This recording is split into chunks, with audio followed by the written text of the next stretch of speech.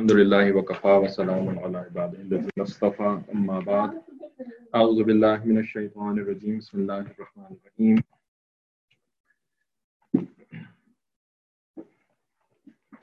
الحمدللہ الذی انزل علی عبدہ الکتاب ولم یجعل له عوجا قیما لینذر بأسا شدیدا من لدنہ ویبشر المؤمنین الذین یعملون الصالحات ان لهم اجرا حسنا الى الاخر سبحان ربک رب العزت عما یصفون وسلام علی المرسلین والحمد للہ رب العالمین اللهم صل علی سیدنا محمد وعلی آل سیدنا محمد وبارک وسلم اللهم ارنا الحق حقا وارزقنا اتباعه وارنا الباطل باطلا وارزقنا اجتنابه ربنا زدنا علما. تو ان دعاؤں کے ساتھ ہم آج کی کلاس کا آغاز کرتے ہیں. کہنا تو چاہیے کہ یہ سورہ کہف کی آخری کلاس ہے، لیکن ہو سکتا ہے نہ بھی ہو. تو آج میں ڈیٹ دیکھ رہا تھا کہ جب ہم نے یہ والی کلاس شروع کری تھی سیٹرڈے کی قرآن کلاس، تو پتہ لگا کہ ہم نے یہ فیبروری 2018 میں شروع کری تھی. تو آلموسٹ 2 ایئرس. اب فیبروری آنے والا ہے 2020 کا، تو 2 سال ہونے کا ہے. تو شاید 2 سال مکمل کر کے پھر سورہ کہف ختم کرتے ہیں، 2-3 کلاسز اور کر لیتے ہیں. تاکہ خیر مذاق کر رہا ہوں، لیکن ایسے ہی کہ کہنے کو مل جائے کہ ہم نے 2 سال میں سورہ کہف پڑھی. تو خیر، تو سورہ کہف ابھی بھی ہماری چل رہی ہے. لاسٹ کلاس میں ہم نے آپ کے سامنے جو شوئنگ آف ہوتا ہے، ریا جس کو کہتے ہیں، تو اس کے جو بیڈ کانسیکوینسز ہوتے ہیں، جو ایول کانسیکوینسز ہوتے ہیں ریا کے، تو وہ آپ کے سامنے پڑھے تھے معروف قرآن سے کہ جب کوئی انسان ریا کرتا ہے، یعنی کوئی نیکی کا کام کرتا ہے لیکن اللہ تعالیٰ کی خوشی کے لیے نہیں کرتا، بلکہ کسی مخلوق کی خوشی کے لیے کرتا ہے، کسی کریشن کی خوشی کے لیے، not the creator but someone from the creation. ٹھیک ہے، تو وہ ریا کہلاتا ہے. ٹھیک ہے، اور ایک اور بات جو ہم نے آپ کو ایکسٹرا بتائی تھی وہ یہ تھی کہ creation does not just mean things around us, but creation includes something which is within us, which is inside of us, جو کہ ہمارا اپنا نفس ہے. ٹھیک ہے، تو وہ بھی کریشن ہی ہے نا. ہمارا نفس جو ہے کریٹر تو نہیں ہے نا، اللہ تو نہیں ہے نا. تو اگر ہم اپنی نفس کی خوشی کے لیے بھی کوئی کام کرتے ہیں نا، تو وہ بھی ریا ہوگی. صحیح ہے.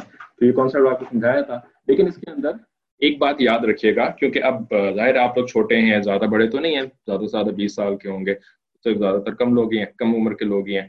تو بھائی آتا ہے کہ اس کا مطلب کیا ہے کہ ہمیں، یعنی ذہن میں ایک خیال آتا ہے بچوں کے، اسپیشلی بڑوں کے بھی آتا ہے کہ اس کا کیا مطلب ہے کہ ہم نیکی کا کام کریں تو ہمیں خوش نہیں ہونا چاہیے اپنی نیکی کے اوپر، کیا ہمیں اچھا فیل نہیں کرنا چاہیے کہ نیکی کے اوپر؟ نہیں، بالکل بھی اس کا مطلب یہ نہیں ہے. جب آپ نیکی کا کام کرتے ہیں تو اگر آپ نیکی کا کام کرنے کے بعد اچھا فیل کرتے ہیں، بعد میں اچھا فیل کرتے ہیں، تو this is actually a sign of ایمان. یہ تو ایمان کی علامت ہے. نبی صلی اللہ علیہ وسلم نے فرمایا کہ اگر تمہاری نیکی سے تمہیں خوشی ہوتی ہو اور تم اگر گناہ کرتے ہو تو اس سے تمہیں تکلیف ہوتی ہو، تو یہ تمہارے ایمان کی علامت ہے، یہ تو سائن ہے تمہارے ایمان کا. ٹھیک ہے، تو ہم جو بات کر رہے ہیں نا، جو ریا کی بات کر رہے ہیں، وہ ہم یہ نہیں کر رہے کہ نیکی کرنے کے بعد خوشی ہو. ٹھیک ہے، وہ تو اچھی چیز ہے کہ نیکی کرنے کے بعد آپ اچھا فیل کریں کہ ہاں میں نے نیکی کری ہے. ٹھیک ہے، ہم تو بات کر رہے ہیں کہ نیکی کرنے سے پہلے آپ کی یہ نیت نہ ہو کہ میں اس لیے نیکی کر رہا ہوں تاکہ میں اچھا فیل کروں. ٹھیک ہے، this is the most important thing. اچھا، یہ بات جو ہے نا، یہ سمجھنا بڑا بڑا ضروری ہے، بیکاز ہم سے غلطیاں ہو جاتی ہیں، سے غلطی ہو جاتی ہے. ٹھیک ہے، تو ہم بہت ساری نیکیاں کر لیتے ہیں کہ جس میں نا ہماری نیت جو ہوتی ہے نا، وہ مکس اپ قسم کی نیت ہوتی ہے. اللہ کو بھی خوش کرنا ہے اور اپنے آپ کو بھی خوش کرنا ہے اور لوگوں کو بھی خوش کرنا ہے، یہ ساری چیزیں ہم ساتھ ساتھ کرنا چاہ رہے ہوتے ہیں. ٹھیک ہے، تو ہوتا یہ ہے کہ کبھی کبھی اللہ تعالیٰ ہمیں ٹیسٹ کر لیتے ہیں ٹو چیک اور to show us, not that Allah does not know what is going on in our intention. اللہ کو تو سب کچھ پتا ہے، لیکن اللہ تعالیٰ ہمیں دکھانے کے لیے کہ دیکھو تمہاری نیت کیا تھی. ٹھیک ہے، ہمیں دکھانے کے لیے، ہمیں سمجھانے کے لیے اللہ تعالیٰ کبھی کبھی ہمیں ٹیسٹ کر لیتے ہیں. وہ کیسے ٹیسٹ کرتے ہیں کہ اللہ تعالیٰ نا ہمارے نیک کام کے نتیجے میں کچھ ایسی پریشانیاں آ جاتی ہیں، کچھ ایسی باتیں ہو جاتی ہیں کہ جس کی وجہ سے ہمیں خوشی فیل نہیں ہو رہی ہوتی. ٹھیک ہے, بلکہ الٹا افسوس ہو رہا ہوتا ہے کہ کیوں میں نے یہ نیک کام کیا, کاش کہ میں نہ کرتا یہ والا نیک کام. ٹھیک ہے, فار ایگزامپل آپ کسی کی ہیلپ کرتے ہیں, ٹھیک ہے, آپ نے اس کو کھانا کھلا دیا یا اس کی کوئی پرابلم جو ہے وہ سالو کر دی. اسکولس کے اندر ہوتا ہے کہ بھائی کوئی بچہ اپنا اسائنمنٹ نہیں کر پا رہا ہے تو وہ آپ سے ہیلپ مانگتا ہے, ٹھیک ہے, تو آپ اس کی اسائنمنٹ کے اندر ہیلپ کر دیتے ہیں, صحیح ہے. تو اگر آپ اچھے نیک آدمی ہیں تو آپ ہی کچھ سوچیں گے ذہن کے اندر کہ بھائی میں اس کی ہیلپ کر دیتا ہوں, بیچارہ پریشانی میں ہے, مشکل میں ہے, تو اللہ تعالیٰ خوش ہو جائیں گے اس بات سے, میں اس کی ہیلپ کر دیتا ہوں, ٹھیک ہے. لیکن somewhere lurking in the back of your mind you also want that person to remain thankful to you, to remain grateful to you, کہ بھئی آپ نے اس کی مدد کری ہے تو اب یہ جو ہے نا وہ میرا شکریہ بھی ادا کرے اور میرے ساتھ بڑے اچھے سے بیہیو کرنا چاہیے اس کو. لیکن اگلے دن اگر وہ آپ کے ساتھ کوئی غلط کام کر دیتا ہے, ٹھیک ہے نا, کوئی اس نے آپ کو یعنی آپ کی شکایت لگا دی ٹیچر سے, یا اس نے کوئی اور گندا کام کر دیا آپ کے لیے, ٹھیک ہے, تو پھر آپ یہ سوچنا شروع ہو جاتے ہیں کہ میں نے اس کی کیوں مدد کری تھی, یہ کیا اس نے میرے ساتھ, میں نے تو اس کی مدد کری تھی, میں نے تو اس کی اسائنمنٹ کر دی تھی, میں نے تو اس کی پرابلم سالو کر دی تھی, اور دیکھو he is not even grateful to me, ٹھیک ہے نا, اس نے تو میرے ساتھ یہ کیا. تو پھر آپ سوچنا شروع کر دیتے ہیں کہ کاش کہ میں نے اس کے ساتھ اچھا کام نہ کیا ہوتا, بہتر ہوتا کہ میں اس کے ساتھ اچھا کام نہ کرتا, ٹھیک ہے نا. اب یہ کیا ہے, یہی ہے کہ آپ کی جو انٹینشن, جو آپ سمجھ رہے تھے کہ میں نے اللہ کے لیے کیا ہے کام, نہیں, it was not purely for Allah. If it was purely for Allah, then آپ یہ کبھی بھی نہ سوچتے کہ اس نے میرے ساتھ ایسا کیوں کیا, ٹھیک ہے نا. بھائی وہ میرے ساتھ اچھا کرے یا وہ میرے ساتھ برا کرے, میرے ساتھ گریٹفل رہے یا نہ گریٹفل رہے, میں نے تو اللہ کے لیے کام کیا ہے, آخرت کے لیے کام کیا ہے, ٹھیک ہے نا. تو اس طرح سے نا اللہ تعالیٰ ایکچولی یہ کرواتے ہیں اصل میں, ٹھیک ہے نا. اس نے جو آپ کے ساتھ یہ غلط کام کیا نا, اللہ made him do it so that we can be told کہ ہماری نیت خالص نہیں تھی, پیور نہیں تھی, ٹھیک ہے. تو اسی وجہ سے یہ چیزیں ہم سے اکثر غلطی ہو جاتی ہے. تو اس غلطی کو سمجھنے کے لیے ہمیں یہ بات بار بار سمجھائی جاتی ہے کہ نیت کو خالص کرنا جو ہے نا یہ بہت ضروری ہے, اور یہ ذرا ایک مشکل کام بھی ہوتا ہے, اتنا آسان نہیں ہے نیت کو پیور کرنا, بالکل اللہ کی خاطر کرنا. تو اس کے لیے اپنے آپ کو ذرا ٹرین کرنا پڑتا ہے, ٹھیک ہے, اپنے آپ کو تیار کرنا پڑتا ہے, اس چیز کو لرن کرنا پڑتا ہے, ٹھیک ہے, اس چیز کو سیکھنا پڑتا ہے. یہ بغیر سیکھے یہ چیز نہیں آتی, how to purify your intention, ٹھیک ہے, یہ اتنا آسان کام نہیں ہے, صحیح. تو یہ بات کر کے چلیں ہم آگے بڑھتے ہیں. اگر کسی کو کوئی بھی سوال ہے اس بارے میں تو ضرور سے پوچھیں, لکھ کر کے پوچھیں, جو کلاس والے لوگ ہیں, جو مطلب آن لائن والے لوگ ہیں, اور جہاں پر وہ زبانی پوچھیں, ٹھیک ہے. تو یہ تو بہت ساری باتیں ہو گئیں انٹینشن کے بارے میں, ریا کے بارے میں.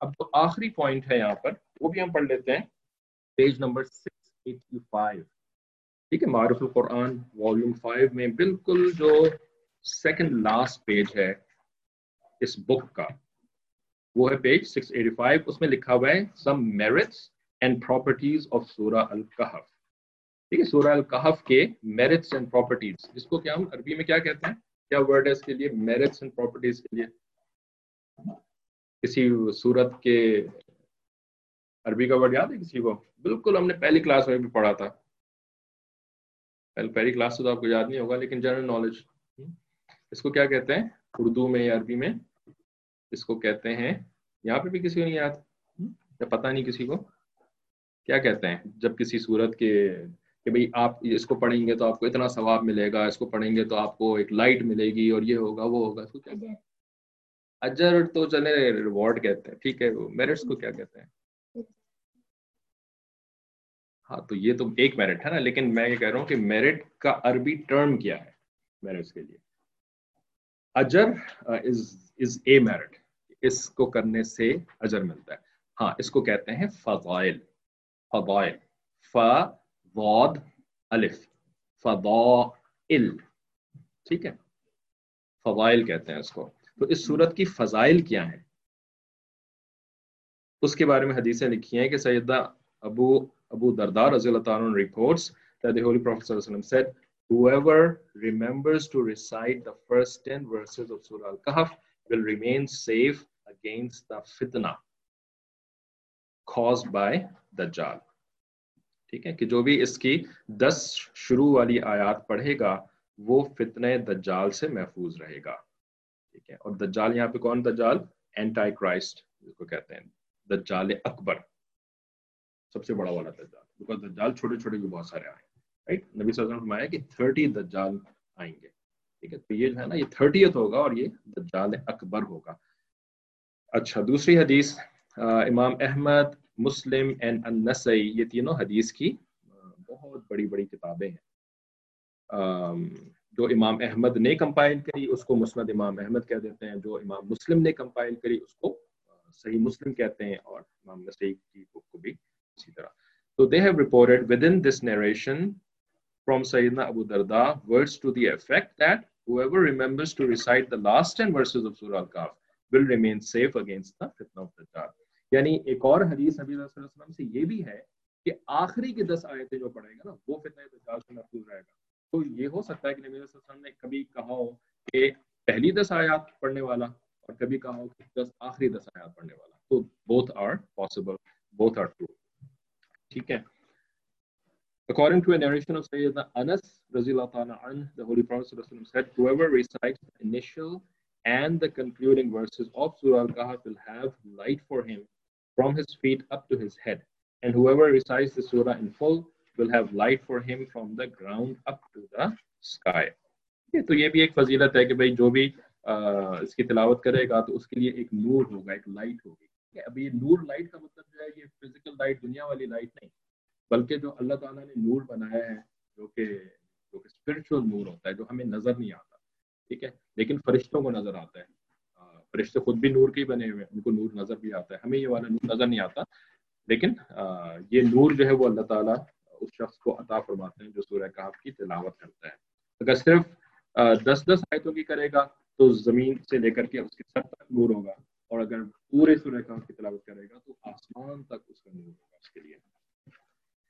ایک اور حدیث ہے narrated by Sayyidina Abu Sa'id رضی اللہ عنہ, the Holy Prophet صلی اللہ علیہ وسلم said, whoever recites Surah Kahf in full on the day of Jummah will have light for him until the next Jummah.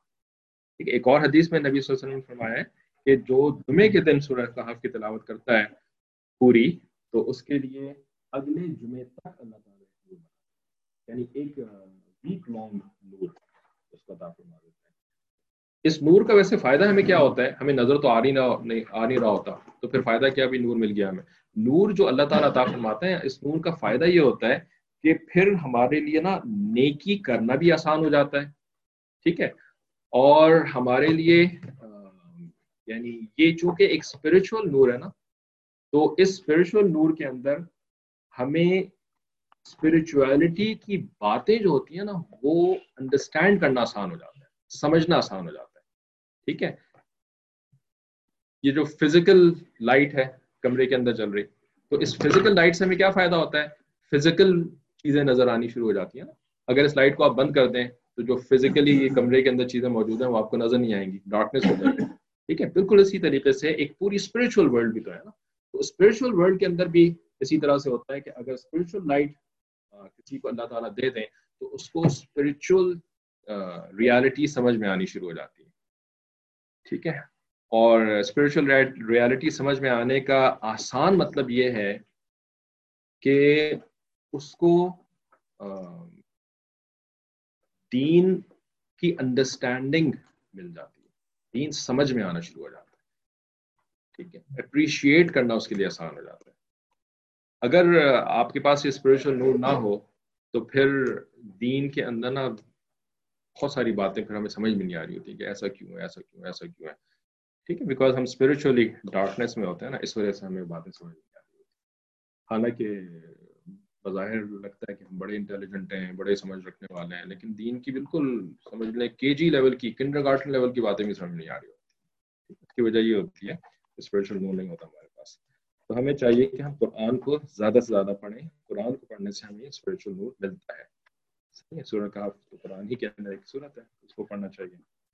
اچھا ایک اور حدیث کہ سیدنا عبداللہ ابن عباس رضی اللہ تعالیٰ عنہ سے کسی نے پوچھا کہ I resolve in my heart to wake up in the later part of night and make salah, but sleep overtakes me. کہ میں رات کو تہجد کے لیے اٹھنا چاہتا ہوں لیکن نیند میرے اوپر غالب آ جاتی ہے، اوورٹیک کر لیتی ہے مجھے اور میں اٹھ نہیں پاتا. ٹھیک ہے، رات کو آخری پہر میں، آخری وقت میں اٹھنا بہت مشکل کام ہوتا ہے. तो आप मेरे को ही मुझे कुछ चीज बताएं ताकि मैं रात को उठ सकूं.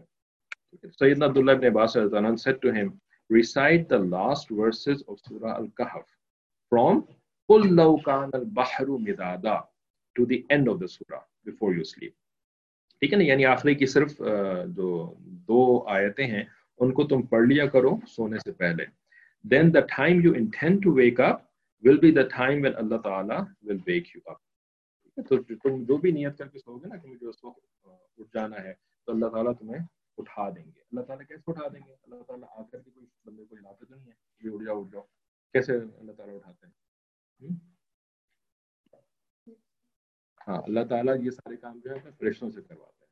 ٹھیک ہے, فرشتہ بھیج دیتے ہیں, فرشتہ جا کر کے نا اس کو اس طریقے سے موو کرتا ہے جیسے بھی, تو وہ بندہ اٹھ جاتا ہے پھر. According to the Musnad of Al-Darimi, Zir ibn Hubaysh told Abda, anyone who sleeps after having recited these last verses will wake up at the time he or she intends to. And Abda says, we have tried this repeatedly. It happens just like that. ٹھیک ہے, تو لوگوں نے اس کو باقاعدہ try بھی کیا ہے and it worked for them. تو آپ بھی ٹرائی کر کے دیکھیے. An important word of advice, یہ آخری جو بات ہے یہ ہم سب کو بہت زیادہ امپورٹنٹ ہے کہ ابن العربی quotes his sheikh Turtushi کہ let not the hours of your dear life pass away confronting contemporaries and socializing with friends. Watch out, Allah Ta'ala has concluded his statements on the following verse, فَمَنْ كَانَ يَرْجُو لِقَاءَ رَبِّهِ فَلْيَعْمَلْ عَمَلًا صَالِحًا وَلَا يُشْرِكْ بِعِبَادَةِ رَبِّهِ أَحَدًا. کہ ان شیخ نے کہا کہ جو لوگ اللہ تعالیٰ سے ملاقات کرنا چاہتے ہیں نا تو ان کو اپنا زندگی کا وقت جو ہے وہ ضائع نہیں کرنا چاہیے بیکار کی باتیں کرنے میں اور اپنے جس فرینڈس کے ساتھ جو ہے وہ بیکار والے گیمز کھیلنے میں. کیونکہ اللہ تعالیٰ قرآن میں یہ فرماتے ہیں کہ جس کو اللہ تعالیٰ سے ملاقات کرنے کا شوق ہے نا تو وہ نیکی کام کیا کرے, عملاً صالح, نیکی کا کام کیا کرے. اب آپ جو بھی کام کریں اگر اس کے اندر آپ نیکی کی نیت کر لیں, نیت کر لیں کہ بھئی میں اللہ تعالیٰ کی خوشی کے لیے کام کر رہا ہوں, اور دوسرا کام کیا ہو کہ وہ جو کام ہے وہ اللہ تعالیٰ کے حکم کے خلاف نہ ہو, سنت کے مطابق ہو, اللہ تعالیٰ کے حکم کے خلاف نہ ہو, تو ہر کام کے اوپر پھر اجر مل جاتا ہے. سو مچ سو کہ اگر آپ شام کو اپنے فرینڈس کے ساتھ کھیلتے ہیں تو اس میں بھی اگر آپ یہ نیت کر لیں کہ میں کھیل رہا ہوں تاکہ میں باڈیلی جو ہے نا وہ صحیح رہ سکوں, ٹھیک ہے, میں فزیکلی فٹ رہ سکوں اور میرا جو مینٹلی بھی میں فریش رہ سکوں, ٹھیک ہے, تاکہ میں پھر اچھے سے نیکی کا کام کر سکوں, عبادت کر سکوں اور اللہ تعالیٰ کو راضی کرنے کے دوسرے کام کر سکوں. تو یہ نیت اگر آپ کر لیں گے نا شام کو کھیلنے سے بھی پہلے تو وہ کھیلنا بھی نیکی کا کام بن جائے گا. ٹھیک ہے, ہمارے دین کے اندر تو اتنا زیادہ آسانی ہے کہ آپ ہر کام کو نیکی کا کام بنا سکتے ہیں. ٹھیک ہے, بس 2 شرطیں ہوتی ہیں, ایک تو یہ کہ آپ سوچ لیں, ٹھیک ہے, کہ میں یہ کام اللہ کی رضا کے لیے کر رہا ہوں, ٹھیک ہے, اور دوسرا یہ کر لیں کہ وہ کام جو ہے وہ میک شیور کہ وہ کوئی گناہ والا کام نہ ہو, غلطی والا کام. جیسے کہ آپ کھیلنے کے لیے جا رہے ہیں, اب کھیلنے میں آپ جو ہے وہ یعنی نیک لڑکوں کے ساتھ بھی کھیل سکتے ہیں اور آپ گندے لڑکوں کے ساتھ بھی کھیل سکتے ہیں. ٹھیک ہے, تو آپ یہ دیکھیں کہ میں گندے کسی جو کہ بیڈ لینگویج یوز کرتے ہیں یا جو لوگ گناہ کی باتیں کرتے ہیں, گندے کام کرتے ہیں, تو ان کے ساتھ اگر میں کھیلوں گا تو ان کی کمپنی کا میرے اوپر اثر پڑے گا اور میں بھی گندے کام کرنا شروع ہو جاؤں گا. تو میں ان کے ساتھ نہیں کھیلوں گا بلکہ میں اچھے گھر والے لڑکوں کے ساتھ کھیلوں گا یا لڑکیوں کے ساتھ کھیلوں گی, ٹھیک ہے, جو کہ برے کام نہیں کرتے ہیں. تو یہ باتیں بس ہم دیکھیں تو پھر ہمارا کھیل بھی جو ہے نا وہ بھی عبادت بن جاتا ہے.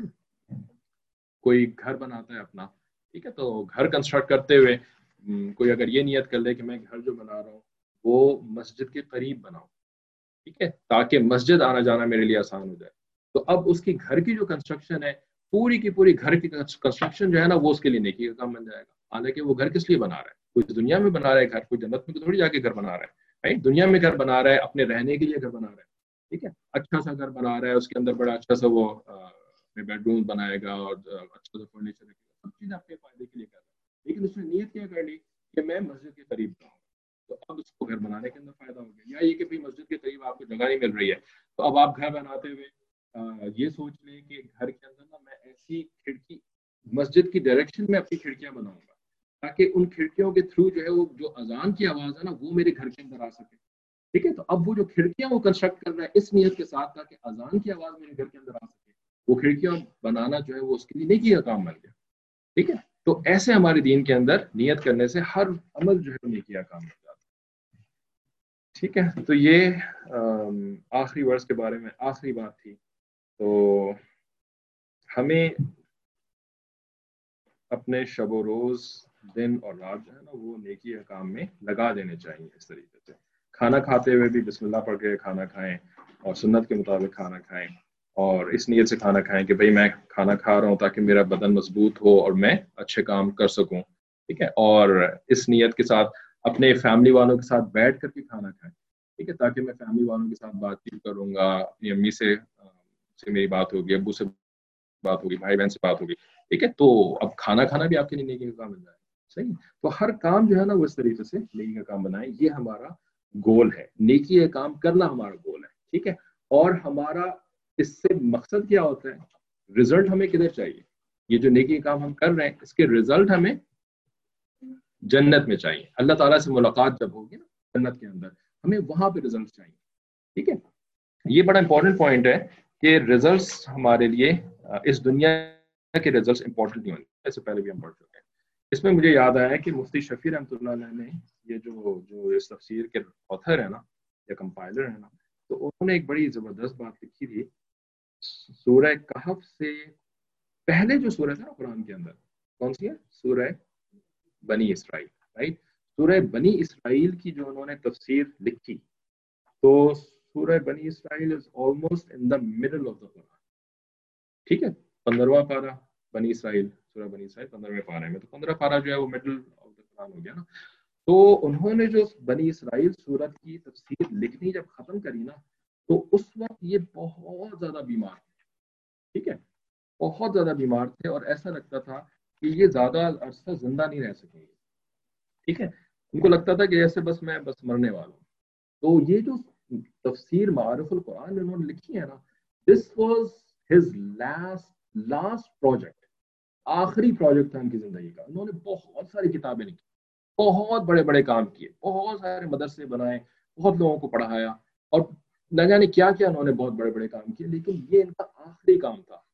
ٹھیک ہے, اپنی زندگی کا بڑا جو میجر کام تھا نا وہ تھا تفسیر معارف القرآن لکھنا.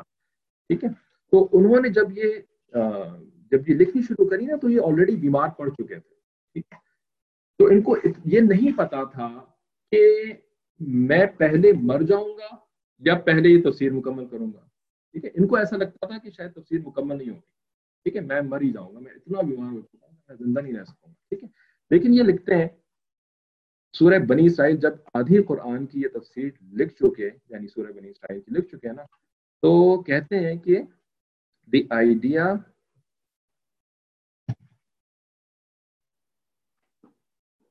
idea was to take whatever it was possible to do during the years of life left as sufficient and good enough. ٹھیک ہے, کہ بھائی جو بھی نیکی کا کام کرنے کا مجھے موقع مل رہا ہے وہ میں کر لوں, مرنے سے پہلے جو بھی مجھے موقع مل رہا ہے وہ میں کر لوں. میں یہ نہیں کہوں کہ اب تو میں اتنا بیمار پڑ گیا ہوں, میں مر جاؤں گا, فائدہ ہی نہیں ہوگا, اب تفسیر مکمل نہیں ہوگی. ٹھیک ہے, تو کیا فائدہ لکھنے کا, چلو میں کچھ اور کر لیتا ہوں. نہیں, جتنا مجھے موقع مل رہا ہے میں اتنا تو کر لوں نا. کیوں, because the purpose is not to finish the Quran. ٹھیک ہے, پرپز میرا یہ نہیں ہے کہ میں پورے قرآن کی تفسیر لکھوں. اگر یہ پرپز ہوتا تو پھر اتنی بیماری میں لکھنا شروع ہی نہ کرتا. میرا پرپز تو یہ تھا ہی نہیں کہ میں پورے قرآن کی تفسیر لکھوں. The purpose is to consume one's years and energy into the Quran. میری زندگی کا مقصد یہ تھا کہ میں اپنی زندگی کا ایک ایک لمحہ اور اپنی ساری انرجیز جو ہیں وہ اللہ کے قرآن کے لیے لگا دوں. یہ میرا مقصد تھا. تفسیر مکمل کرنا میرا مقصد نہیں تھا, میرا مقصد تھا قرآن میں بس لگے رہنا. ٹھیک ہے, and Allah is the giver of ability and the helper of the effort made in His way. لا حول ولا قوة إلا بالله. ٹھیک ہے. تو اصل میں تو یہ ہے کہ اللہ تعالیٰ پھر توفیق دے گا. اللہ تعالیٰ نے ان کو الحمدللہ توفیق دی اور ان کے لیے ممکن ہو گیا کہ پورے قرآن کی تفسیر انہوں نے لکھی. ٹھیک ہے. اور ماشاءاللہ اتنی اچھی لکھی کہ ہم آج بیٹھے ہوئے ان کی قرآن کی تفسیر پڑھ رہے ہیں, بڑوں کو بھی پڑھا رہے ہیں, بچوں کو بھی پڑھا رہے ہیں. سورہ ناس جو آخری سورت ہے قرآن کی, اس کی تفسیر جو انہوں نے لکھی ہے نا, ماشاءاللہ اتنی ڈیٹیل تفسیر لکھی ہے کہ دل خوش رہا تھا اس کو پڑھ کر کے. ٹھیک ہے. حالانکہ ان کی طبیعت کیسی تھی کہ سورہ بنی اسرائیل کے ختم ہونے پہ لگ رہا تھا بس اب میں مر جاؤں گا اس کے بعد, لیکن پورے باقی آدھے قرآن کی بھی انہوں نے تفسیر لکھی اور مکمل کر لی. اللہ تعالیٰ نے توفیق دے دی. ٹھیک ہے. بڑوں کے لیے ایک پوائنٹ ابھی ذہن میں صبح سے آ رہا تھا کہ اگر کوئی ساجد سے پوچھے نا کہ تصوف کی بہترین کتاب کون سی ہے, تو اپنے شیخ کی جو کتابیں ہیں ان کا تو ظاہر ہے شیخ کی کتابیں ہوتی ہیں بہترین کتابیں. ٹھیک ہے. لیکن اس کے بعد اگر میں کہوں نا کہ تصوف کی سب سے بہترین کتاب کون سی ہے, معرف القرآن. معرف القرآن بہترین تصوف کی کتاب ہے. بس اس کے اندر سے چیزوں کو اکٹھا کر کے ہمارے حضرت نے گویا کہ اگلی کتابیں بنا دی ہیں, تو وہ بھی بہترین نہیں. ٹھیک ہے. بہرحال اچھا, اب جو ہم نے کرنا ہے وہ کرنا ہے سورہ کہف کی جو ہم نے تفسیر پڑھی ہے تقریباً پورے دو سال کے اندر. تو اب اس کی ہم سمری شروع کرتے ہیں. ٹھیک ہے. تو اب سمری کے اندر ہمیں 2 سال تو خیر انشاءاللہ نہیں لگیں گے, لیکن 2 کلاسوں تو کم سے کم لگنی چاہیے. تو اس نیت کے ساتھ بہرحال ہم شروع کر رہے ہیں کہ سورہ کہف کی جو ایک سب سے بڑی فضیلت ہمارے اعتبار سے نظر آتی ہے وہ کیا ہے کہ یہ فتنہ دجال سے حفاظت ہے. ٹھیک ہے. تو یہ تو اس کی فضیلتوں کی ابھی ہم نے پڑھ بھی لی ہے. سورہ کہف کی نازل ہونے کی جو کانٹیکسٹ ہے وہ کسی کو یاد ہے کہ سورہ کہف نازل نبی علیہ السلام پر جو ہوئی تھی, جو ریویل ہوئی تھی, تو اس کا بیک گراؤنڈ کیا ہوا, کیا واقعہ پیش آیا تھا؟ جی بتائیں. کتنے اچھا, تھوڑا اور تفصیل کسی کو یاد ہے؟ ہاں لیکن وہ تو بعد میں ہوا تھا نا, لیکن ایکچولی جو ریزن بنا تھا کسی کو یہاں پر یاد ہے؟ اور نہیں کہا سکتے. سورہ کہف کا جس کو شان نزول کہتے ہیں, تو شان نزول یہ ہوا تھا کہ نبی علیہ السلام نے جب اسلام کی دعوت دینی شروع کری کافروں کو, مشرکین مکہ کو, ٹھیک ہے, تو مشرکین مکہ نے بہت زیادہ مخالفت کری, بہت بری باتیں کہیں, مارا پیٹا بھی مسلمانوں کو جو نئے لوگ مسلمان ہو گئے تھے ان کو. تو ہاں, تو انہوں نے لکھا ہے کہ the Jews asked, the kuffar asked the Prophet صلی اللہ علیہ وسلم 3 questions. ٹھیک ہے. تو ہوا یہ تھا کہ جب نبی علیہ السلام نے دعوت شروع کری تھی نا, تو کفار نے پھر ہر طریقے سے آپ صلی اللہ علیہ وسلم کی مخالفت کرنے کی کوشش کری تھی, کسی طرح سے یہ چپ ہو جائیں, کسی طرح سے یہ بند کر دیں اس دعوت. ٹھیک ہے. مارا پیٹا, گندی لینگویج استعمال کری اور بہت کچھ کیا. پھر انہوں نے سوچا کہ ہم کسی طریقے سے نا ان کو انٹلیکچولی بھی ان کو نا کسی طرح سے ان کو ہراتے ہیں. ٹھیک ہے. یعنی ان سے کوئی ایسا نالج والا کویشچن کرتے ہیں کہ جس کا یہ جواب نہ دے سکے.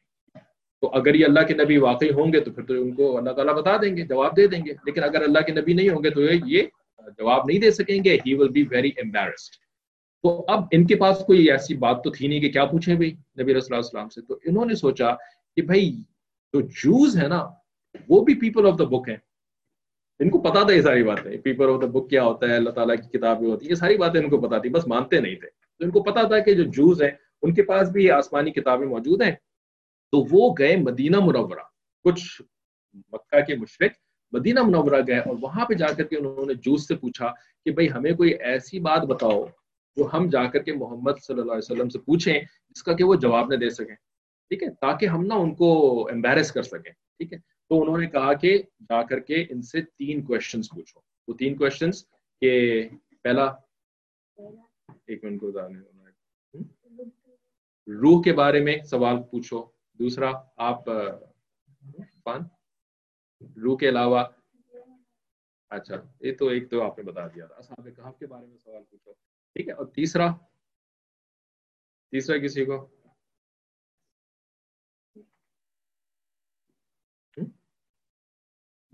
ذوالقرنین کے بارے میں پوچھو. ٹھیک ہے. روح کے بارے میں پوچھو, असहाब कहफ के बारे में पूछो और ज़ुल्करनैन के बारे में पूछो। तो नबी अलैहिस्सलाम से जब इन्होंने ये 3 क्वेश्चंस आके पूछे ना, ठीक है, ये सीख करके आए मदीना मुनव्वरा से और फिर आकर के उन्होंने पूछे ये क्वेश्चंस, तो नबी अलैहिस्सलाम ने फरमा दिया कि मैं तुम्हें कल बताऊं। ठीक है, अब आप सल्लल्लाहु अलैहि वसल्लम को ये बात पता थी कि उनको ये इसके आंसर्स नहीं पता।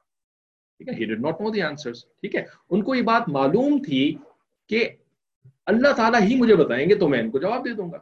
ठीक है, लेकिन वो ये बात ना जुबान से नहीं कह सके, भूल गए, गलती हो गई उस वक्त। ठीक है, इंसान तो थे ना आप सल्लल्लाहु अलैहि वसल्लम, राइट, तो गलती हो गई और इंशाअल्लाह नहीं कहा, हालांकि उनको मालूम था कि अल्लाह ही बताएगा तो मैं आगे बताऊंगा। He did not know the answers himself. ठीक है, तो फिर क्या हुआ कि चूंकि गलती हो गई और वो अल्लाह के नबी थे, ठीक है, बहुत इंपॉर्टेंट शख्सियत थे, तो बहुत इंपॉर्टेंट शख्सियत जब होती है ना, कोई पर्सनैलिटी होती है, तो उससे छोटी सी भी कोई गलती हो जाए ना तो वो भी जरा फिर पकड़ ली जाती है। ठीक है, तो अल्लाह ताला ने, जो कि नबी अलैहिस्सलाम के टीचर, राइट, नबी अलैहिस्सलाम के शेख, नबियों के शेख कौन होते हैं? अल्लाह ताला होते हैं।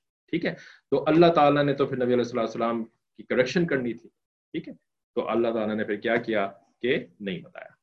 राइट, अगले दिन जिब्राइल अलैहिस्सलाम नहीं आए और उनको नहीं बताया आप सल्लल्लाहु अलैहि वसल्लम को। अब नबी अलैहि सल्लम के पास काफिर आ गए, बताओ भाई, आप सल्लल्लाहु अलैहि वसल्लम को तो मालूम ही नहीं था। आप सल्लल्लाहु अलैहि वसल्लम खामोश।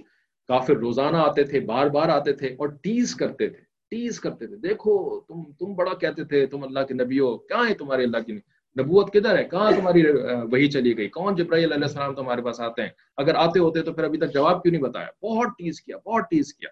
ठीक है, नबी अलैहिस्सलाम के लिए कितनी ज्यादा मुश्किल हो गई। राइट, 15 दिन तक ये सिलसिला चलता रहा। 15 दिन के बाद अल्लाह ताला ने फिर सूरह कहफ जो है वो पूरी की पूरी नाज़िल फरमा दी। राइट, ऑल ऑफ सूरह कहफ और सूरह बनी इसराइल की जो 2-3 आयतें हैं रूह के बारे में, वो भी नाज़िल फरमा दी। इस तरह से नबी अलैहिस्सलाम को तीनों सवालों के जवाब मिल गए। ठीक है, लेकिन इस तरीके से अल्लाह ताला ने नबी अलैहिस्सलाम की रेक्टिफिकेशन करी। और यही काम होता है कि जो भी हमारा टीचर होता है ना, तो वो फिर हमारे इस तरीके से इस्लाह करता है। जब हमसे कोई गलती हो जाती है तो फिर हमें लोग तो करते हैं और कभी जो है वो पनिशमेंट भी दे देते हैं, कभी हमें जो है वो डांट भी पिला देते हैं। ठीक है, तो इसके ऊपर हमें गुस्सा नहीं होना चाहिए। जो छोटे बच्चे होते हैं ना, ये बात याद रखें, जो छोटे बच्चे होते हैं उनका जो शेख होता है वो कौन होता है?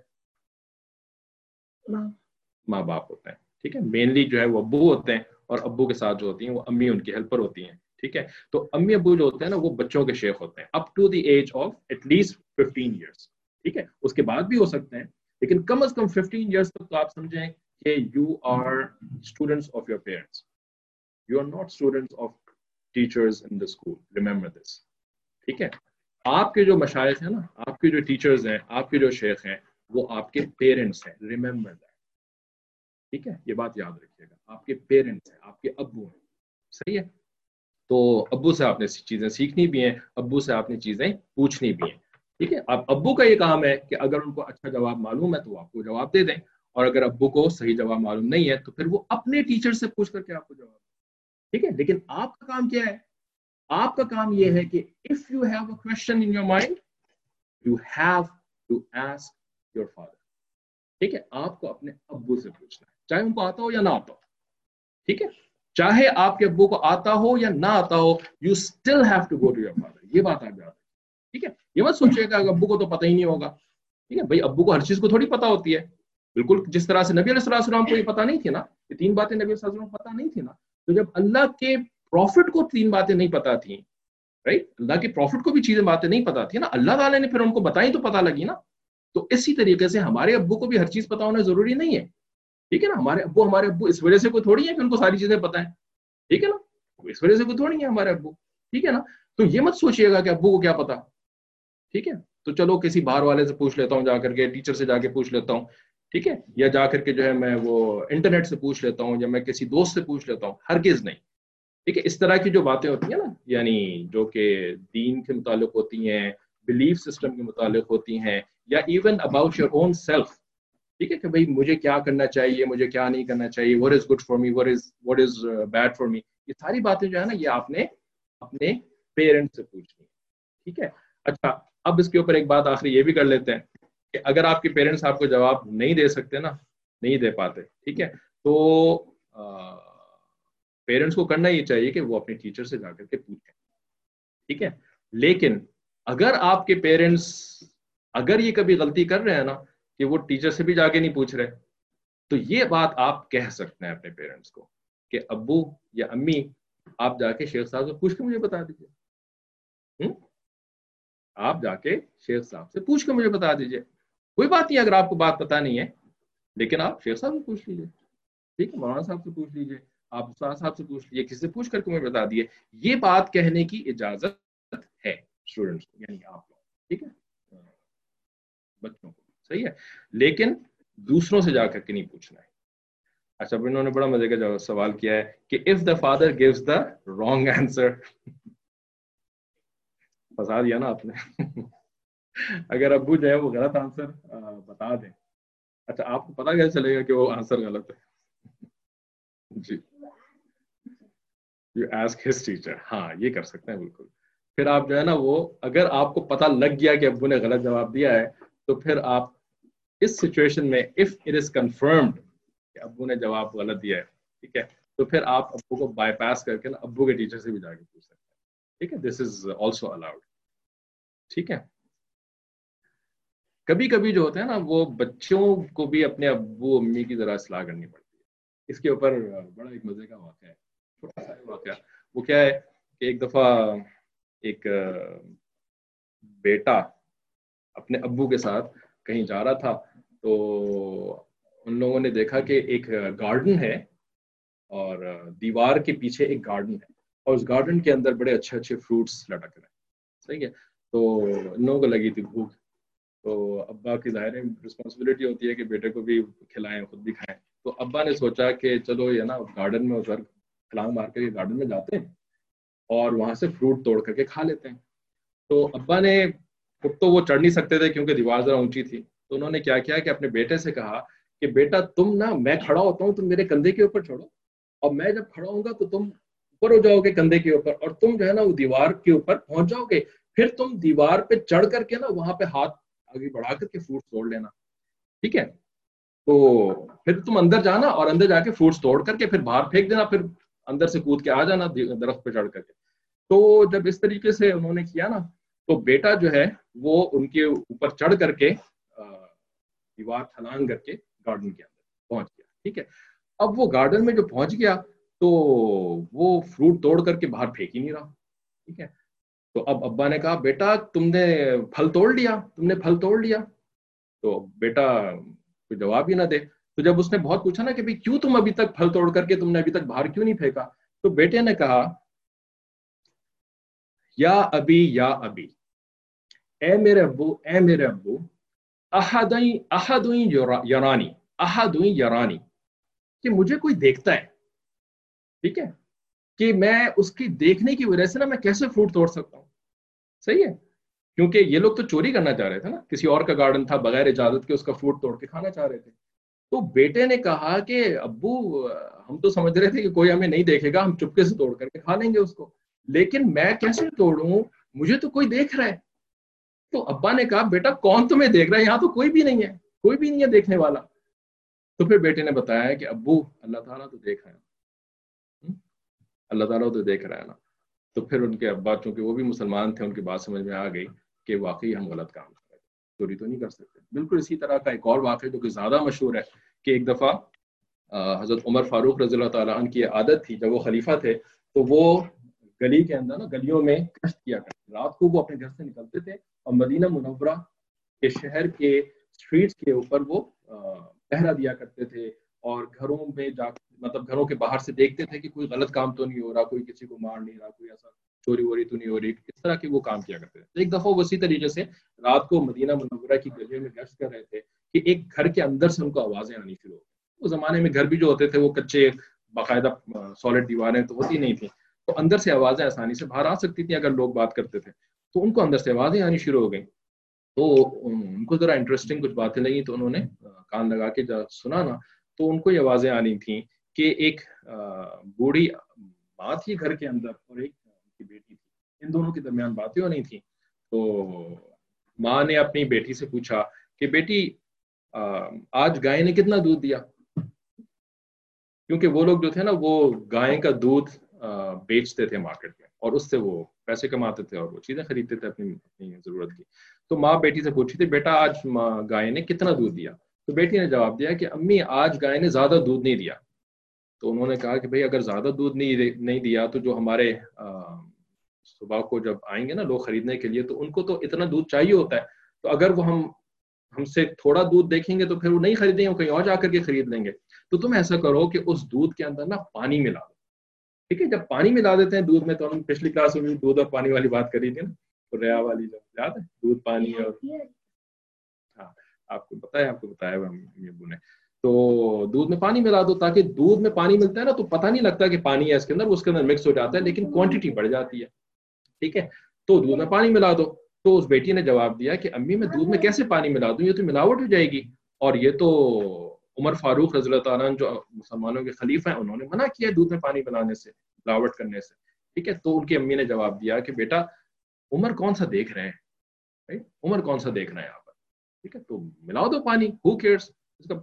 تو بیٹی نے جواب دیا کہ امی عمر نہیں دیکھ رہے لیکن عمر کا خدا تو دیکھ رہا ہے, اللہ تعالیٰ تو دیکھ رہے ہیں نا. تو اس طریقے سے امی سے غلطی ہو رہی تھی, بیٹی نے اصلاح کر دی. ٹھیک ہے, تو ایسا بھی ہو سکتا ہے کہ اگر اللہ تعالیٰ کے حکم کی خلاف ورزی اگر ہم پیرنٹس میں دیکھیں نا تو ہم ادب سے تمیز کے ساتھ جو ہے وہ ان کی اصلاح کر دیں. ٹھیک ہے, لیکن اس کے اندر سب سے امپورٹنٹ بات یہ ہے کہ ادب کے ساتھ یہ کام کیا جائے. یہ جو ہے وہ برے الفاظ میں یا برے طریقے سے بات نہ کی جائے. یہ چیز ہماری ہسٹری کے اندر اکثر ایسے موقع پر ہوئی ہے. ٹھیک ہے, تو اپنے پیرنٹس سے ہی ہم نے کوشچن پوچھنے ہیں, اور دوسرے لوگوں سے جا کر کے جو غیر لوگ ہوتے ہیں یا فرینڈز وغیرہ ٹائپ کے لوگ ہوتے ہیں ان سے بالکل نہیں پوچھنا ہے. یہ جو فرینڈز ہوتے ہیں نا اسکول والے, ٹھیک ہے, یہ آپ کو ایون بولیں گے بھی, ٹھیک ہے, آپ کو کہیں گے کہ بھئی میں تمہیں بتاؤں, میں تمہیں بتانا چاہتا ہوں کچھ باتیں, ان کی بات کبھی نہیں مانیے گا. ٹھیک ہے, ان کے ساتھ بیٹھ کر کے نا کچھ چیزیں سیکھنے کی کوئی ضرورت نہیں جو اسکول کے اندر فرینڈز ہوتے ہیں. صحیح ہے, تو وہ آفر کریں گے کہ let me tell you something, let me show you something, let me give you the secrets of life وغیرہ. اس طرح کی بالکل بھی ان کی بات نہیں سننی ہے, اور وہ فوراً جو ہے نا ان سے الگ ہو جانا ہے, ان کے ساتھ بیٹھنا ہی نہیں. ٹھیک ہے, اور اس طرح کی جو بھی باتیں ہو فوراً آ کر کے اپنے پیرنٹس کو گھر میں بتانی چاہیے تاکہ پیرنٹس جو ہے وہ آپ کی بات کو کلیئر کر دیں. اچھا, تو یہ جو تھے سورہ کہف کی شان نزول, یہ 3 کوشچنس تھے جو کہ مشرکین نے یہودیوں سے جا کر کے سیکھے اور آ کر کے آپ کو سے پوچھے. اچھا, پھر سورہ کہف کی ایک اوور آل سمری کیا ہے کہ اس سورت کے اندر اللہ تعالیٰ نے 5 سٹوریز بیان کری. ٹھیک ہے, 5 قصص سٹوریز. وہ 5 سٹوریز کون کون سی ہیں بتائیں ایک ایک کر کے. The 2 gardens, the man of the 2 gardens. آپ بتائیں, آپ نے بتانی ہے. ذوالقرنین کی ایک سٹوری, 2 سٹوریز ہو گئی, آپ بتائیے. موسیٰ علیہ السلام اور خضر علیہ السلام کی. یہاں پر کسی نے ماشاءاللہ 4تھی سٹوری بتائی, آدم علیہ السلام والی سٹوری. ٹھیک ہے, اور 5ویں سٹوری جو کہ ایکچولی پہلی سٹوری ہے اس کی, اصحاب کہف والی سٹوری. ٹھیک ہے, تو 5 سٹوریز ہیں. آرڈر کے اندر وہ کیا بنتی ہیں, سب سے پہلے اصحاب کہف والی سٹوری ہے, دوسرے نمبر پر مین of the 2 gardens. ٹھیک ہے, صاحب الجنتین, جنت گارڈن کو کہتے ہیں, جنتین 2 گارڈن کو کہتے ہیں. تو 2 گارڈنز والا جو آدمی تھا نا اس کی سٹوری. تیسری سٹوری ہے آدم علیہ السلام والی سٹوری, اور چوتھی سٹوری ہے حضرت موسیٰ علیہ السلام اور خضر علیہ السلام والی سٹوری, اور 5ویں سٹوری ہے ذوالقرنین والی سٹوری جس کے اندر یاجوج ماجوج کے بارے میں ہم نے کیا کیا باتیں کری تھی. ٹھیک ہے, تو یہ 5 سٹوریز ہیں اس کے اندر. اور اس کے جو میجر فضیلت ہے یعنی فتنہ دجال سے حفاظت. تو فتنہ دجال سے حفاظت کیسے ہوتی ہے سورہ کہف سے, کہ اس سورت کے اندر اللہ تعالیٰ نے ہمیں کہف والا کانسیپٹ دیا ہے. ٹھیک ہے, تو اس کے بارے میں ہمارے ٹیچرز ہمیں بتاتے ہیں کہ اللہ تعالیٰ نے نا جس طرح اصحاب کہف کی حفاظت کری تھی جب وہ کہف کے اندر چلے گئے تھے, ٹھیک ہے, بالکل اسی طریقے سے ہماری حفاظت کیسے ہوگی اس دور کے اندر, ہمارے ایمان کی حفاظت کیسے ہوگی کہ اگر ہم بھی کسی کہف کے اندر چلے جائیں. صحیح ہے, تو ہم کہف میں کیسے چلے جائیں کیا غاروں کے اندر چلے جائیں, پہاڑوں کے اندر چلے جائیں؟ نہیں, بلکہ ہمارے دور کے اندر جو کہف ہیں نا وہ کون کون سے ہیں؟ وہ 5 کہف ہیں. اگر وہاں سے شروع کیا, اس کارنر پہلے شروع کیا آپ. خانقاہیں یعنی جو مشائخ ہوتے ہیں, ٹھیک ہے, ان کے ساتھ کسی نہ کسی شیخ کے ساتھ ہم اپنے آپ کو جوڑ کر کے رکھیں. ٹھیک ہے, تو یہ ایک کہف ہو گیا جس کو کہ مشائخ کی خانقاہ کہا جاتا ہے. صحیح ہے. دوسرا کہف حرمین شریفین, ٹھیک ہے, مکہ مکرمہ اینڈ مدینہ منورہ, یہ دونوں یہ بھی کہف ہیں. جو ان کے اندر چلا جائے گا اپنی ایمان کی حفاظت کی نیت کر کے, تو اس کی بھی ایمان کی حفاظت ہو جائے گی. تیسرا کہف قرآن کی تفسیر کی جو کلاسز ہوتی ہیں, جیسے کہ الحمدللہ آپ کی جو کلاس ہے یہ بھی قرآن کی تفسیر کا حلقہ کہلائے گا. ٹھیک ہے, اس کو حلقہ کہتے ہیں. ٹھیک ہے, حلقہ قرآن کی تفسیر کے جو حلقے ہوتے ہیں وہ بھی ایک کہف ہے. تو یہ چوتھا کہف ہو گیا. اور 5واں کہف مدارس. ٹھیک ہے, جہاں پر کہ قرآن حدیث سنتوں کی تعلیم دی جاتی ہے, ان کو دینی مدارس کہا جاتا ہے. اچھا, یہ تو 4 کہف ہے, ایک 5واں ہمارا رہ گیا. 5واں کسی کو یاد ہے؟ ماشاء اللہ, انہوں نے ایکچولی جواب دے دیا, تو چونکہ انہوں کا بھی رائٹ بنتا ہے صحیح جواب دینے کا. تو عبداللہ قاضی صاحب نے جواب دیا ہے کہ دعوت و تبلیغ کا جو کام ہے, تبلیغی جماعت, جس کو تبلیغی جماعت کہا جاتا ہے.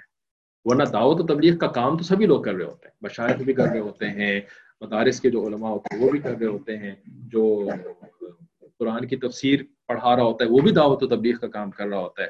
رائٹ, تو دعوت و تبلیغ کا کام تو سب کر رہے ہیں, لیکن جو 5th کہف کہا گیا ہے نا وہ ہے تبلیغی جماعت کی جو ایک خاص ترتیب ہوتی ہے نا, جو ایک خاص سٹائل آف ورکنگ ہوتا ہے, اس کو کہا گیا کہ وہ 5واں کہف ہے.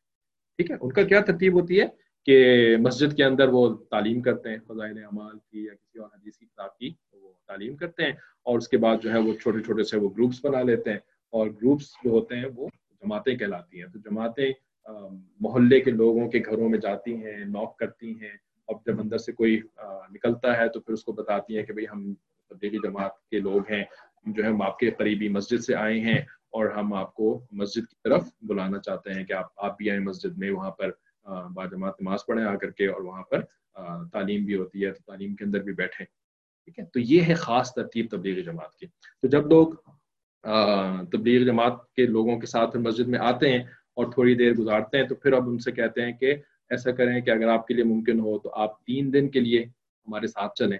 ٹھیک ہے, اور 3 دن ہم جو ہے نا مسجدوں میں رہیں گے, ہم دوسرے محلوں میں جائیں گے, دوسرے علاقوں میں جائیں گے, وہاں بھی لوگوں کو دین کی طرف بلائیں گے, مسجد کی طرف بلائیں گے. ٹھیک ہے, تو پھر لوگ 3 دن کے لیے اپنے گھروں سے نکلتے ہیں, جاتے ہیں ان کے ساتھ, اور پھر وہ 40 دن, پھر 4 مہینہ, پھر سال. ٹھیک ہے, یہ پوری ترتیب ہوتی ہے تبلیغی جماعت کی ترتیب. تو جو 5 کہف ہیں وہ کون سے ہوئے؟ پھر مشائخ کی خانقاہیں, یعنی کسی شیخ کے ساتھ اپنے آپ کو کنیکٹ کر لینا. خانقاہ کا مطلب یہ نہیں ہوتا کہ آپ جا کے کسی رہنا شروع ہو جائیں ان کے گھر کے اندر, یہ مطلب نہیں ہوتا. مطلب یہ ہوتا ہے آپ کسی شیخ کے ساتھ اپنا ایک کنیکشن جوڑ لیں. ٹھیک ہے, اور یہ ظاہر ہے چھوٹے بچوں کے لیے نہیں ہے, یہ 15 اینڈ ابو لوگوں کے لیے ہوتا ہے. چھوٹے بچوں کے شیخ تو اپنے ابو ہوتے ہیں. ٹھیک ہے, ان کو تو کسی جگہ ان کا گھر ہی ان کی خانقاہ ہے. ٹھیک ہے, اگر وہ اپنے ابو کو اپنا شیخ کے طور پر ٹریٹ کریں نا, تو ان کا اپنا گھر ان کی خانقاہ ہے, ان کو کہیں جانے کی ضرورت نہیں. ٹھیک ہے, تو شیخ کی خانقاہ جو ہے یہ پہلا کہف ہو گیا. دوسرا کہف جو ہے وہ دینی مدارس ہو گئے, کہ آپ کسی دینی مدارس میں دین کا علم پڑھنے کے لیے اپنے آپ کو ڈیڈیکیٹ کر دیں, چاہے اور آج کل تو آن لائن بھی اس طرح کے مدارس ہوتے ہیں. بہرحال تیسرا جو ہو گیا وہ حرمین شریفین بتایا تھا, چوتھا درس قرآن کے حلقے, اور 5واں تبلیغی جماعت کی خاص ترتیب. ٹھیک ہے, یہ 5 کہف ہو گئے. اچھا, اب جو ہے وہ ہم ٹاپک بائی ٹاپک سمری شروع کرتے ہیں. سب سے پہلا ٹاپک کیا ہے؟ وہ اصحاب کہف کا ٹاپک ہے. اصحاب کہف کا معاملہ کیا تھا کہ یہ چند نوجوان تھے, یوتھ تھے, اور یہ جس جگہ رہتے تھے وہاں پر ایک بہت can we make our father as our شیخ. آپ کو یہی کہہ رہے ہیں کہ آپ 15 ایئرس تک جو ہوتا ہے نا آپ کے فادر ہی آپ کے شیخ ہوتے ہیں. You don't make your father your شیخ, ہی از آلریڈی یور شیخ. ٹھیک ہے, 15 ایئرس کے بعد جو ہے نا وہ پھر آپ کے فادر صرف اس وقت آپ کے شیخ ہو سکتے ہیں جب ان کو کسی دوسرے جب ان کو ان کے شیخ نے آتھورائز کیا. ٹھیک ہے, 15 ایئرس کے بعد پھر وہ آتھورائزیشن کی ضرورت پڑتی ہے. 15 ایئرس سے پہلے اللہ تعالیٰ نے آلریڈی ان کو آتھورائز کیا ہوا ہے.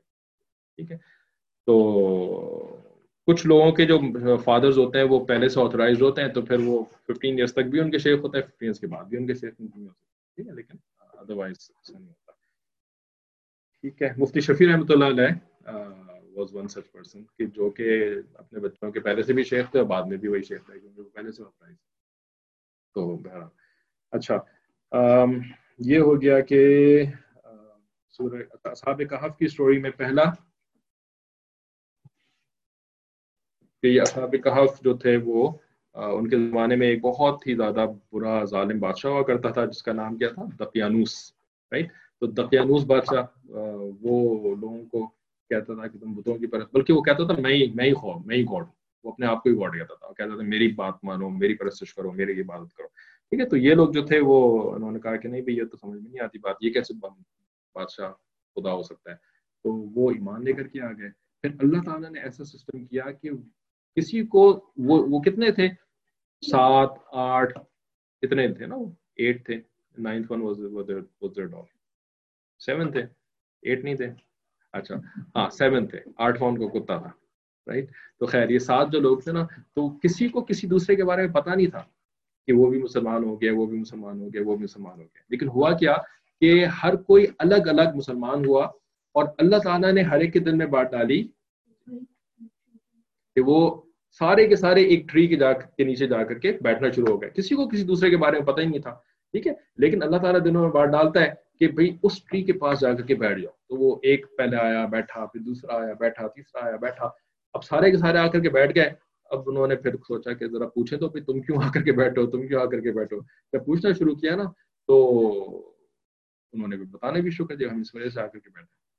ٹھیک ہے, تو پھر جب یہ لوگ سارے اکٹھے ہو گئے تو انہوں نے سوچا کہ بھئی اب ہم کیا کریں, یہ بادشاہ تو ہمیں زندہ نہیں رہنے دے گا اگر ہم مسلمان ہو گئے اور اس کی عبادت کرنی چھوڑ دی. تو انہوں نے آپس میں مشورہ کیا. ٹھیک ہے نا, آپس میں مشورہ کر کے وہ اس نتیجے میں پہنچے کہ ہمیں جو ہے نا وہ یہاں سے چلے جانا چاہیے. تو خیر اس کی ظاہر ہم سمری کر رہے ہیں, پوری سٹوری تو دوبارہ نہیں پڑھنی. تو یہ پھر ایک غار کے اندر چلے گئے, پہاڑ کے ایک جگہ پہ چلے گئے جو کہ ایک اوپن سا غار سا ہوتا ہے جس کو کہف کہتے ہیں. It's like a big cave, اور وہاں جا کر کے انہوں نے عبادت کرنی شروع کر دی. ٹھیک ہے, پھر اگر یاد ہو کہ پھر لوگوں نے شکایت لگا دی, کچھ شکایتی بھی تو لوگ ہوتے ہیں نا, انہوں نے پتہ لگ گیا اچھا یہ لوگ بیٹھ کر کے وہاں پہ عبادت کر رہے ہیں, دوسرے طریقے سے عبادت کر رہے ہیں.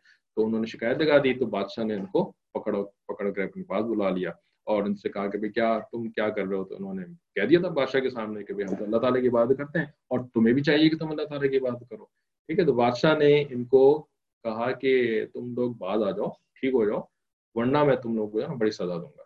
ٹھیک ہے, بادشاہ نے ان کو ایک بڑا امپورٹنٹ پوائنٹ, بڑا انٹرسٹنگ پوائنٹ ہم نے ڈسکس کیا تھا کہ بادشاہ نے ان کو مارا نہیں, قتل نہیں کر دیا. وہ کسی کو یاد ہے بادشاہ نے ان کو قتل کیوں نہیں کیا؟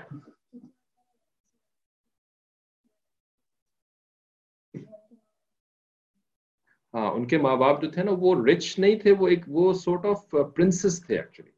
یہ جو لڑکے تھے نا 7, یہ پرنس یعنی رچ اور پرنس فیملی سے تھے. ٹھیک ہے, تو یہ بادشاہ جو ہے نا ایکچولی چاہتا تھا کہ ان کو مارے نہیں, بلکہ یہ لوگ جو ہے نا بادشاہ کے ریلیجن میں واپس آ جائیں, کیونکہ اگر مار دیتے ہیں نا کسی کو تو پھر کیا ہوتا ہے, پھر وہ بڑا ہیرو بن جاتا ہے, پھر لوگ اس کو فالو کرنا شروع کر دیتے ہیں, کہتے ہیں ہاں بھائی وہ اس کا مطلب بڑے اچھے لوگ تھے, ہمیں ان کی بات ماننی چاہیے تھی اور ہم سے غلطی ہو گئی. تو بادشاہ یہ نہیں چاہتا تھا, بادشاہ چاہتا تھا کہ یہ لوگ میرے ریلیجن میں واپس آ جائیں, اس وجہ سے بادشاہ نے ان کو مارا نہیں. بہرحال تو پھر ایونچولی وہ لوگ وہاں سے بھاگے, اور بھاگ کر کے جو ہے نا وہ جب کیو کے اندر واپس گئے نا تو اللہ تعالیٰ نے ان کو سلا دیا, اور ایسا سلایا کہ 309 ایئرس تک وہ سوتے. ٹھیک ہے, اور پھر 309 ایئرس کے اندر ساری چیزیں چینج ہو گئی, لوگ بدل گئے, بادشاہ چینج ہو گیا, اور ایک مسلمان بادشاہ اس علاقے کا رولر بن گیا, اور اس کے جو لوگ تھے وہ بھی مسلمان ہو گئے. ٹھیک ہے, تو 309 ایئرس تو بہت زیادہ ہوتے ہیں. آج 2020 ہے, تو 2020 سے 300 ایئرس پہلے 1720 1820 1920 through 2020 1720 300 سال پہلے इतना बड़ा लंबा अरसा ना, 1720 में तो पता नहीं कैसे कैसे अजीब अजीब किस्म के लोग होते थे, इतना टाइम गुजर गया, ठीक है। तो उसके बाद फिर because their parents were ministers of the king, हाँ बिल्कुल सही जवाब दिया। तो फिर क्या हुआ कि भाई वो जो मुसलमान बादशाह था उसकी मुसलमान रियाया थी, लेकिन उसके जो मानने वाले, उसके जो यानी मुल्क के लोग थे ना, उनमें एक एक एक फितना शुरू हो गया, एक गड़बड़ शुरू हो गई, ठीक है। वो गड़बड़ क्या थी कि कुछ लोगों ने ये कहना शुरू कर दिया कि हम बाकी सारी चीज़ें तो ठीक है, हम दीन पे अमल करते हैं, हम दीन को मानते हैं, लेकिन हमें ना ये आखिरत वाली बात समझ में नहीं आती, ठीक है। ये कैसे हो सकता है कि लोग मर जाएंगे और मरने के बाद सारे के सारे जिंदा हो जाएंगे, फिर उसके बाद उनका हिसाब किताब होगा। तो ये जो एक नई चीज शुरू हुई ना, तो बादशाह को पता लग गया कि भाई उसके लोगों में तो ये नई नई बातें शुरू हो गई आखिरत के बारे में एक। तो बादशाह ने ना उस वक्त क्या किया, अपनी पुलिस भेज करके उन लोगों को पकड़वाया नहीं, क्योंकि ये नेक बादशाह था, ये अक्लमंद बादशाह था, ये वो दकियानूस की तरह का बादशाह नहीं था, ठीक है। तो इसने ऐसा ही काम नहीं किया, बल्कि इसने सबसे पहले क्या काम किया, अल्लाह ताला से दुआ मांगी। कैसे दुआ मांगी थी कि बिल्कुल एशेस के ऊपर अपने पूरा अपना जो लिबास जो है, जो बादशाह वाला लिबास होता था, वो उतार करके, रैग्स पहन करके और एशेस के ऊपर बैठ करके अल्लाह ताला से रो रो करके दुआएं मांगी। ये होते हैं नेक लोग, ये कोई भी काम करने से पहले अल्लाह ताला से दुआ मांगते हैं, ठीक है। तो इसने दुआ मांगी, अल्लाह ताला ने इसकी दुआ को कबूल कर लिया, और क्या हुआ फिर उसके बाद 300 ईयर्स तक जो लोग सो रहे थे, अल्लाह ताला ने उनको उठा दिया, सही है। और उठने के बाद उनमें से फिर उन सबको भूख लगी थी, उन्होंने पूछना शुरू किया कि भाई हम कितनी देर सोए, तो किसी को पता ही नहीं था कि हम 300 ईयर्स सो चुके हैं। तो फिर उन्होंने कहा अच्छा भाई बाकी बातें बाद में करेंगे, अभी तो भूख लगी है, अभी तो पेट के लिए कुछ करो। तो उन्होंने फिर अपने किसी एक साथी को पैसे वैसे दे करके भेजा, तो वो मार्केट में गए। तो मार्केट में जाकर के जब उन्होंने खाने की चीजें खरीदी और पैसे दिए, तो दुकानदार ने देखा भाई ये कौन से पैसे हैं, ये तो 300 ईयर्स पहले की करेंसी है, ठीक है। उसके ऊपर तो दकियानूस जो बादशाह का नाम लिखा होता है करेंसी के ऊपर, तो इतनी पुरानी करेंसी है, तो कहीं ये वही तो नहीं है जिनके बारे में हम लोगों ने सुना था कि वो केव में जाकर के सो गए थे, लोगों ने सुना हुआ था इनके बारे में। तो फिर उनको बादशाह के पास लेकर के गए, और फिर बादशाह क्योंकि नेक बादशाह था, तो वो सारे लोगों को लेकर के फिर केव में आया, और फिर लोगों को लेकर के आया, उनसे बात करी। लेकिन फिर इवेंचुअली इट एंडेड अप के लोगों को तो बात समझ में आ गई कि भाई जो अल्लाह लोगों को किसी यानी लोगों को 309 साल सुला करके फिर जगा सकता है, तो वो मरने के बाद भी लोगों को जिंदा कर सकता है। तो वो मसला हल हो गया जो उस बादशाह का मसला था, ठीक है। लेकिन फिर अब इनका पर्पस खत्म हो चुका था, अब इन्होंने अल्लाह ताला के पास जाना था।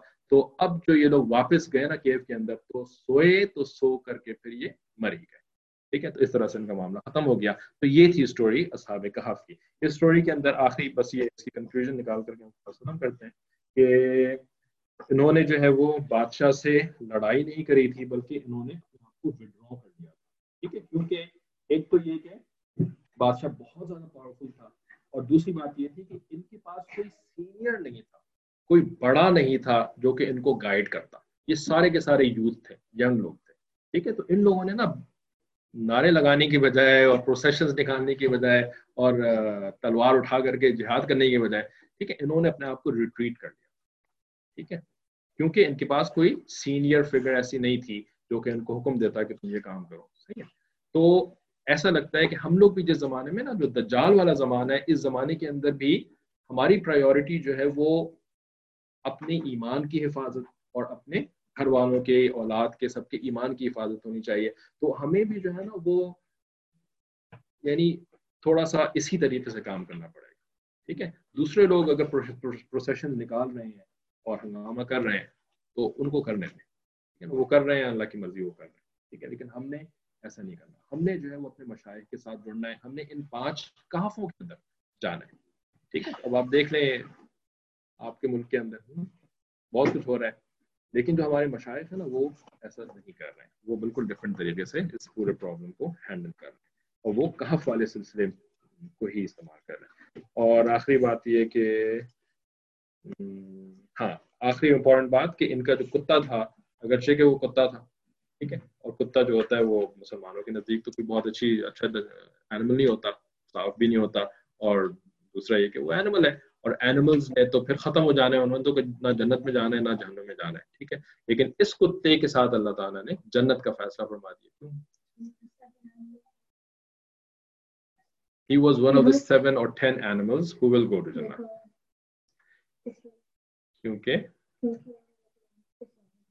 کیونکہ اس نے نیک لوگوں کی صحبت اختیار کر لی تھی اور ان کا دوست بن گیا تھا. اس نے کوئی غلط کام نہیں کیا، بلکہ ایسا نہیں کیا کہ وہاں جا کر کے بھونکنا شروع ہو جاتا تاکہ لوگوں کو پتا چل جائے. لوگ پھر آ جاتے اور ان کو پکڑ کے لے آتے. خاموشی سے رہا اور ان نیکوں کی صحبت میں رہا تو اللہ تعالیٰ نے ان کی صحبت کی وجہ سے اس کے لیے بھی جنت کا فیصلہ فرما دیا. تو اگر کتے کے لیے اللہ تعالیٰ جنت کا فیصلہ فرما سکتے ہیں نیک لوگوں کی صحبت اختیار کرنے پر، تو ہمیں بھی نیک لوگوں کی صحبت اختیار کرنی چاہیے، ہمارے لیے بھی ہو جائے.